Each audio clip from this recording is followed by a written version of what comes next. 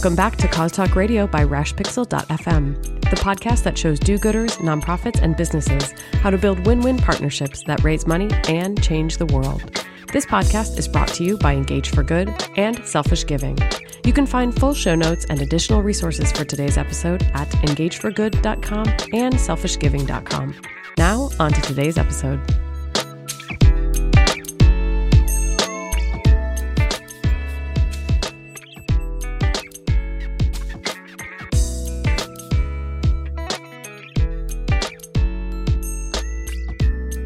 Of Cause Talk Radio. On the line with me, of course, is Megan Strand. Hey, Megan. Hello there.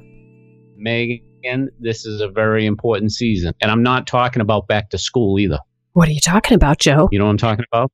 I'm talking about this is the season of hurricanes, disasters. Stuff happens in the fall. All right? Scary. And I could use another four-letter word to describe it, but I'm just going to stick it at stuff, right? Stuff, a four-letter word. Yeah, geez. I'm slipping here. I'm slipping. It's a summer. It's a summer. So here is what we have, Megan. On the line with us right now is Isema Gibbs, and she is the Director of Corporate Social Responsibility at JetBlue. Hey, Isema, how's it going? It's good. How you doing? Isema, this is the season of stuff, right? I mean, this is when season of stuff. This is when stuff happens, right? And this is why we got to be paying attention. Definitely the season of stuff. Yeah. So we are talking today about disaster giving, and JetBlue has done a lot of that. And hopefully, we're hoping that in fall 2018, there isn't going to be a lot. You'll have nothing to give because there will be no disasters, but you never know. But one of the things that Megan and I know, fingers crossed, right? One of the things that Megan and I thought we would start with is we are kind of, we're almost, well, I guess we're past a little bit the 1 year anniversary of the back-to-back hurricane season that we had last year. Can you kind of summarize for us or give us a brief overview of what JetBlue did last year to respond to these natural disasters? So there are a few things that JetBlue does when there's a natural disaster or any type of disaster, whether it be a shooting or anything that could possibly impact our crew members. And the first thing we do is we check on our crew members. Is everybody safe? We have a automatic calling system that gets in touch with people that live in cities. And when you work for an airline, you could very well work in a city that you don't live in. So it's important for us to have accurate records and check on our crew members. The next thing we do is make sure that our infrastructure is fine, and then how's the city doing? So we have check-ins with our political affiliations and associations in those cities. We check in with any partners we might have. We want to make sure that everybody's okay, and that's pretty consistent when there is a disaster. Last year, however, the hurricanes were so impactful, we had to figure out ways to give and ways to help not only our crew members, but the customers and the residents in the areas that were impacted by the disaster. So it took a lot of coordination and a lot of people getting together here at JetBlue to say, okay, this is what's going on. We need to do this, and our response needs to be this. And what was just as you were alluding to, because it was back to back to back, that response became greater and greater and greater. Can you give us an idea, just an overview of the types of things you did? I know particularly for Puerto Rico, you were flying planes down there. I think you were the only major carrier that even flew to Puerto Rico. I'm sure you donated money. Obviously, you did a lot for your employees. But can you just give us a spectrum of the types of giving that you did last year? Sure. So, the gift of flight is what we were able to do immediately. So as soon as we were able to fly to these areas, we sent supplies in and we sent first responders in. That's always important. And then for each of the areas, we created a small mini plan that would not only help the area, but our crew members. And I think Puerto Rico is really a good example of the things that we did. One of the things that is dear to the hearts of Puerto Rican people on the island and people who are from Puerto Rico that are in the United States, they talk about the island being 100 by 35. And so that became the rally cry for our campaign. It was 100 by 35. How do we help the island of Puerto Rico, which is 100 miles long and 35 miles wide? Yep. And when our CEO sent that out initially in a blanket letter, it took all of the corporate talk out of the letter, because he used that symbolism. He made reference to 100 by 35, and people felt that he was really talking to them. So the things that we did were, making sure that we flew water down and made sure that our crew members were fine. We, for Thanksgiving, we held Thanksgiving and Christmas dinners in hotels for the public, so that they could have a sense of normalcy during the holidays. We did Christmas gifts and holiday gifts for folks during the holidays, because really it was important for us to, like I said, create some sense of normalcy after the disaster. We, I know there was the airlines took a hit for raising fares to and from these destinations, and we definitely did not do that. In fact, we publicly went out and said that we would keep our fares at a certain rate for a certain amount of time, just so people could feel like they didn't have to rush to get on a flight or to go check on their loved ones, but B, that they knew that we were not trying to price gouge during this time. Mm-hmm. Whether it was waving bags or providing services, children's services, or bringing care packages down. We formed mini warehouses for our crew members and eventually and their neighbors, so that you could get food and generators and things that people needed that they just weren't able to get on the island. And then as the island started to come back, we wanted to make sure that we were purchasing things on island to help establish or to help jumpstart the economy. So that was really important to us.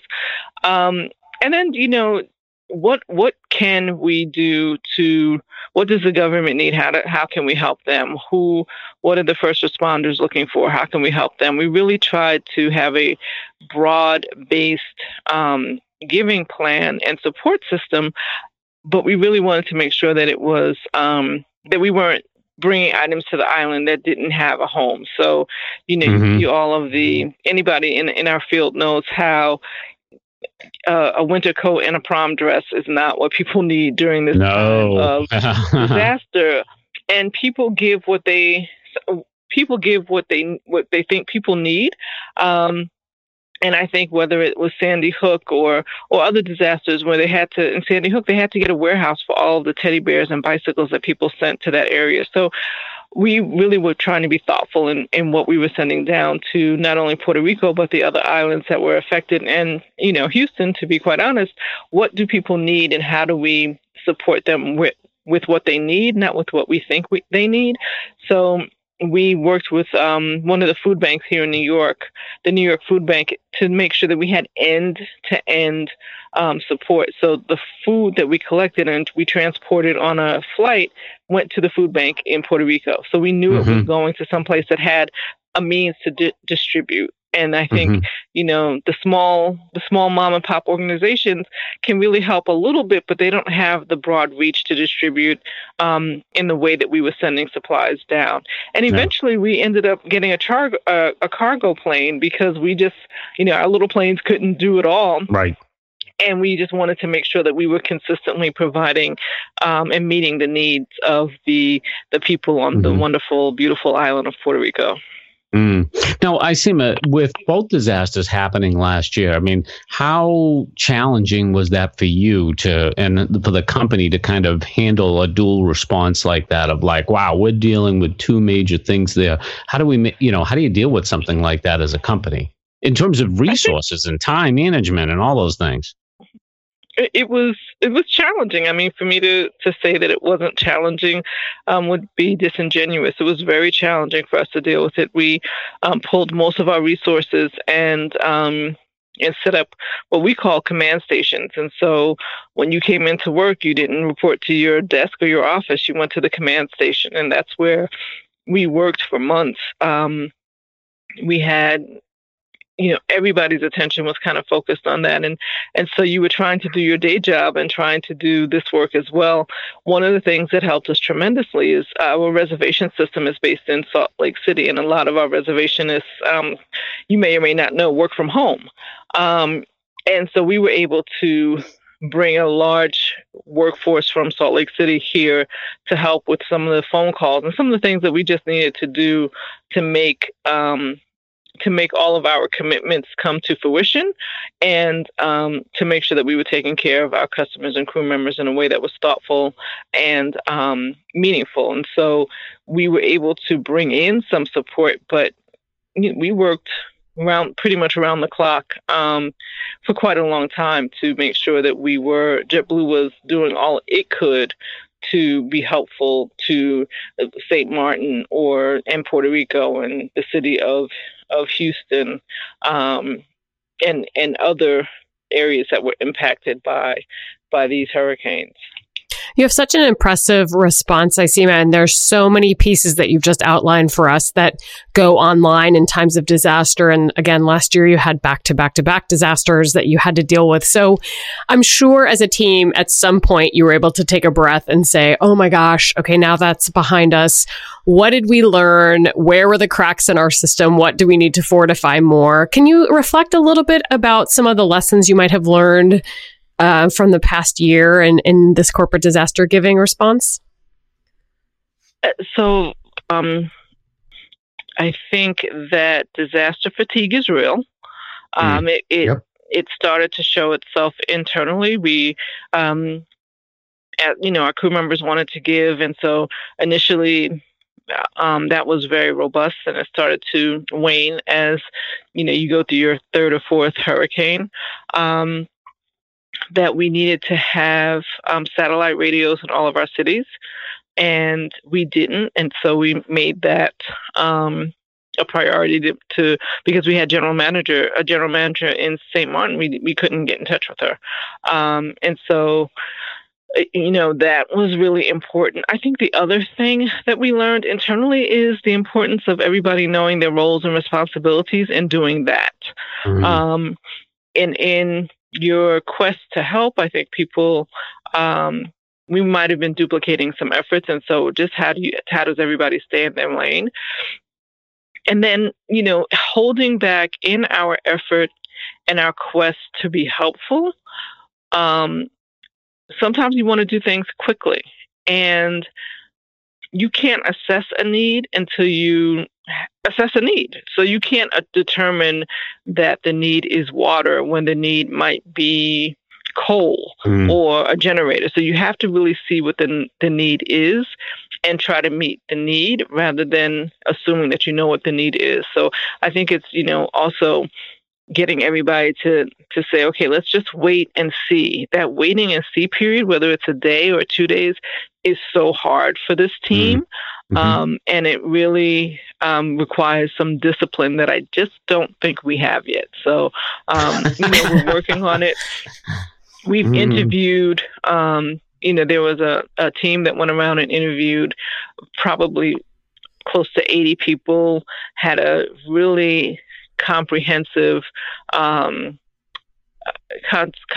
comprehensive solutions and comprehensive thoughts and comprehensive just data points and some of them were pretty consistent, and we've used that to kind of strengthen our internal process so that the next time the playbook is a little bit stronger and a little bit better.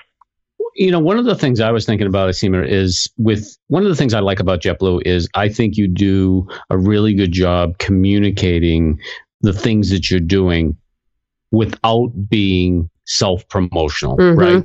Because what we know as cost marketers and corporate social responsibility folks is that consumers want us to tell them about the great things that we're doing. But as well as I do, and Megan knows, that that's a fine balance, right? That you can't do it without seeming too promotional, without taking the focus off the crisis or the disaster or what you're doing and making it too much about you. How do you balance that? Like, where does that come from in terms of your communications? I think the balance is that for a long time, we at JetBlue didn't even talk about it. And so as our CorpCom team has morphed and grown and changed shape, I think it's helped us figure out a way to provide information without being boastful. And that's a really fine line. Like you said, I think, we struggle with that sometimes, but for the things that we were doing in Puerto Rico, we never did a press release. It's not like we wanted credit for that. We worked with our partner Atlas Air and got a 747 to send down supplies, and that was really huge for us. We worked a long time to make that come to fruition, but and we didn't send a press release about that. But we supported so many other nonprofits that were benefiting from it, that they were able to tell our story. So I think that we were the recipient of doing good work and having other people speak on our behalf. And then when we announced the initiative that we called 100 by 35, we wanted people to know what we were doing, because it covered unmet needs and rebuilding efforts and fundraising awareness and relief pricing and airlift. And so it has so many different components, and we wanted people to feel like they not only could participate in some way, but also that they really could hold us accountable, because we published the list. And so some of it was to make sure that we were letting people know that we are going to do this, and this is how we're going to do. We said that we would we would waive baggage fees until November. We said that we would keep reduce fares until November, and we wanted people to hold us accountable to that, and we wanted people to know that we were serious about trying to provide help in so many different ways. So it really is a balancing act. Sometimes it really is the whole, so that people can say, you said you were going to do this and you did, and some of it really is so that you can benefit for some of the good work that we're doing. I see, Matt, just logistically, is there an actual crisis communications team that gets activated in these times of crisis that's able to work together across multiple platforms to push out that messaging? Because to Joe's point, I really do feel like you, of all companies, do an amazing job of communicating what's happening and what's going on. And you might see something on social, or you might see something in a media release. And it always, to your point earlier about it being, having to wait and figure out what the need is. I've always felt, especially last year watching JetBlue, I was like, oh my gosh, they're on top of it. Look at, they're doing this and they're doing that. So is there a crisis communications team that gets activated, or do you just do a really great job communicating internally across all departments? So if the CorpCom team were here, they would be laughing hysterically. And so, I thought it may be like I see him standing on a desk, like yelling at everyone. Like, I love that visual. Not pretty. We do work with an agency, but no, it really is our team that is executing communications in a crisis. The thing that we do, and I think the thing that's been helpful for us, is that every airline has a group of people who respond in a crisis should a tragedy happen within the company, an aircraft incident, anything like that. We have that as well, but these are some of the same people and the same skills that we use to activate when there's a disaster that is a natural disaster, or when the Pulse shooting happens. So we are able to activate our team. They know what happens when they get activated. They know how to, our test team or our communications team knows what to do when there's a disaster, because we drill because you have to drill as an airline, and then we activate during these times of disaster. So our teams are kind of strong in that way, and they have their legs under them because we've drilled. We've practiced some of the things that we would do in a different type of disaster. And so the emergency response team gets activated, or whether it's the care team that gets activated, or whether it's the crisis communications team. You have different hats, and you know how to put those hats on during different times of crisis or need. What would you, one of the things that's great about the work that companies do in this area is I find, Isema, that people are more than willing to share what they're doing with other companies because they realize that when a disaster happens, no one company can solve people's problems. It needs to be a communal effort, right? It takes a village. If you had to give advice to another company that was trying to assist in after a disaster, what would you tell them? What do you think is the most important thing to have in place? Is it, and I guess what I'm curious too is it's almost like, don't react to the disaster. Like it's almost like stop planning now for that disaster, maybe not even in 2018, but 2019. You know what I mean? Like, because you have to have that infrastructure in place. But I'll let you answer the question. I mean, I think that, the one thing that companies can do in a time of disaster is seek first to understand and to be understood, and really make sure that they are meeting the need. And then I think, we have planes, and so to ask us for, I'm making this up, but we can transport people. So that's how we can help. So who are the partners that we work with that might need to be on the ground during the time of disaster? And then, by the way, partner, you have boots on the ground already. Yeah. And so what do they need? How can we get that to them?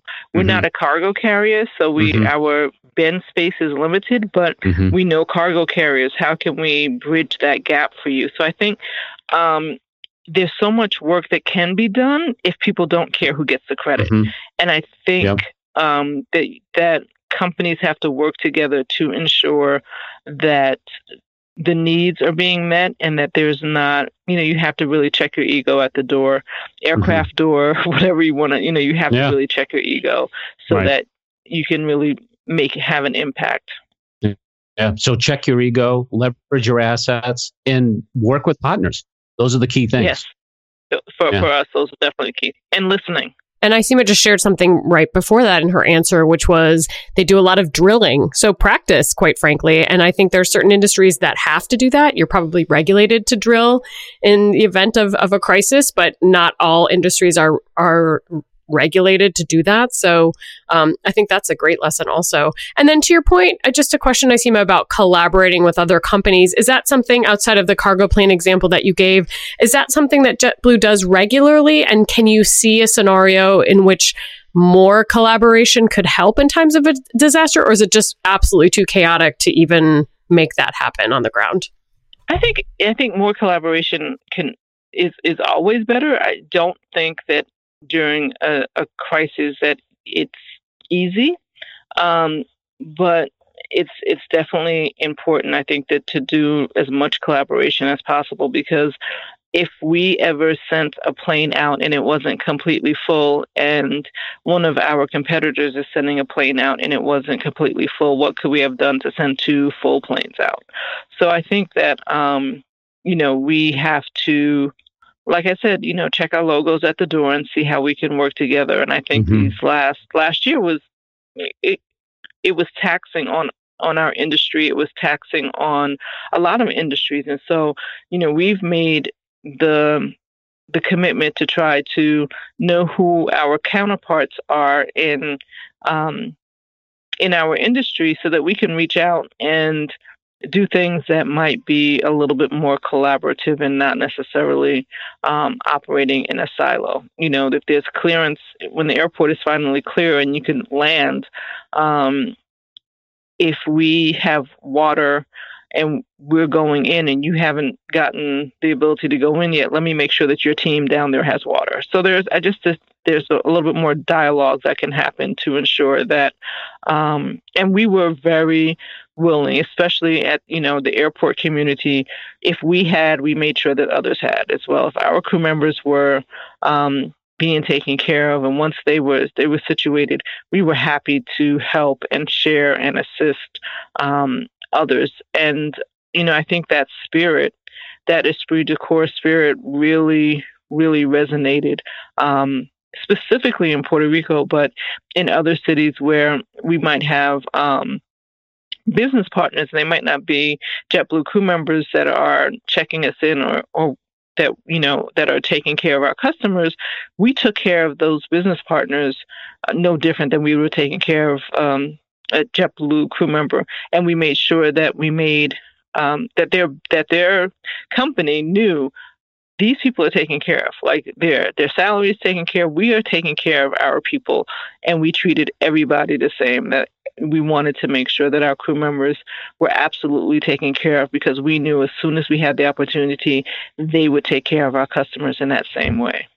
Amazing. I love it. And then when it comes to collaboration with nonprofit partners, it sounds like you already have many, many nonprofit partnerships in place that you just activate in times of disaster? Or is there ever an instance where there's a disaster and somewhere you don't have a nonprofit partner and you need to find one quickly? Does that ever happen?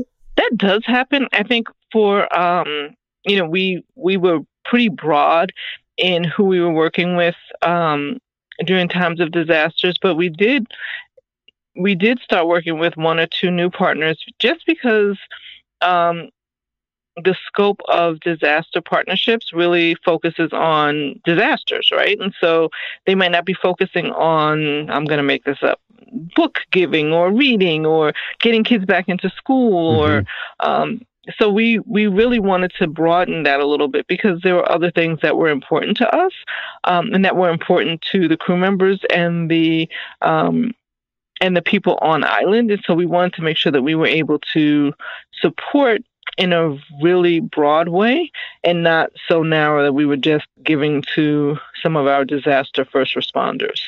And when it comes to finding a new partner like that, are there specific criteria that you look for in a new partner? We are really protective of our brand. And so we try to find like-minded brands, even across disciplines. And so being nimble is really important. Being flexible is really important. And being able to, you have to be able to activate really quickly when you're working with us. And that's not necessarily, I'm not saying that's a feather in our cap. I mean, sometimes that's because we're running on all cylinders and need something without a lot of leeway and a lot of lead time. So, but you have to be those things, I think. And then if I don't know you as an organization, I have to be able to clearly verify your track record. Your due diligence. Yeah, absolutely.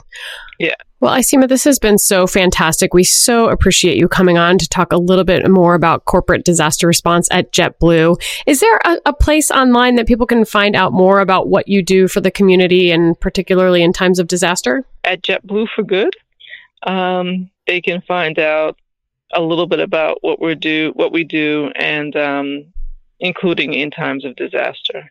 Amazing. And we will include that in the show notes. Thank you so much for joining us today, Isima. Thank you so much for having me. I'm always honored when somebody asks a question and wants me to provide the answer. Well, we only ask the best. So thank you. That's right. Joe. That's right. And Megan and I only fly JetBlue. Right, Megan? When I can, believe me, when I can. It's my favorite airline for sure. Joe, where can people find you online if they'd like to do that? People can find me on Twitter at Joe Waters, or of course at selfishgiving.com. Don't forget to sign up for my newsletter. It comes out every Wednesday morning. Don't miss it. Megan, where can people find you? I'm on Twitter at Megan Strand, and I tweet for Engage for Good at Engage for Good, which is also where you can find show notes for today's episode, engageforgood.com, as well as selfishgiving.com. And while you're online, be sure to subscribe to Cause Talk Radio on iTunes. We took a short break, but we're back with some new and exciting stuff. So make sure you subscribe if you have not done so already. And on behalf of Isima and Joe and myself, I'd like to thank you so much for joining us for this episode of Cause Talk Radio. And we'll talk to you next time.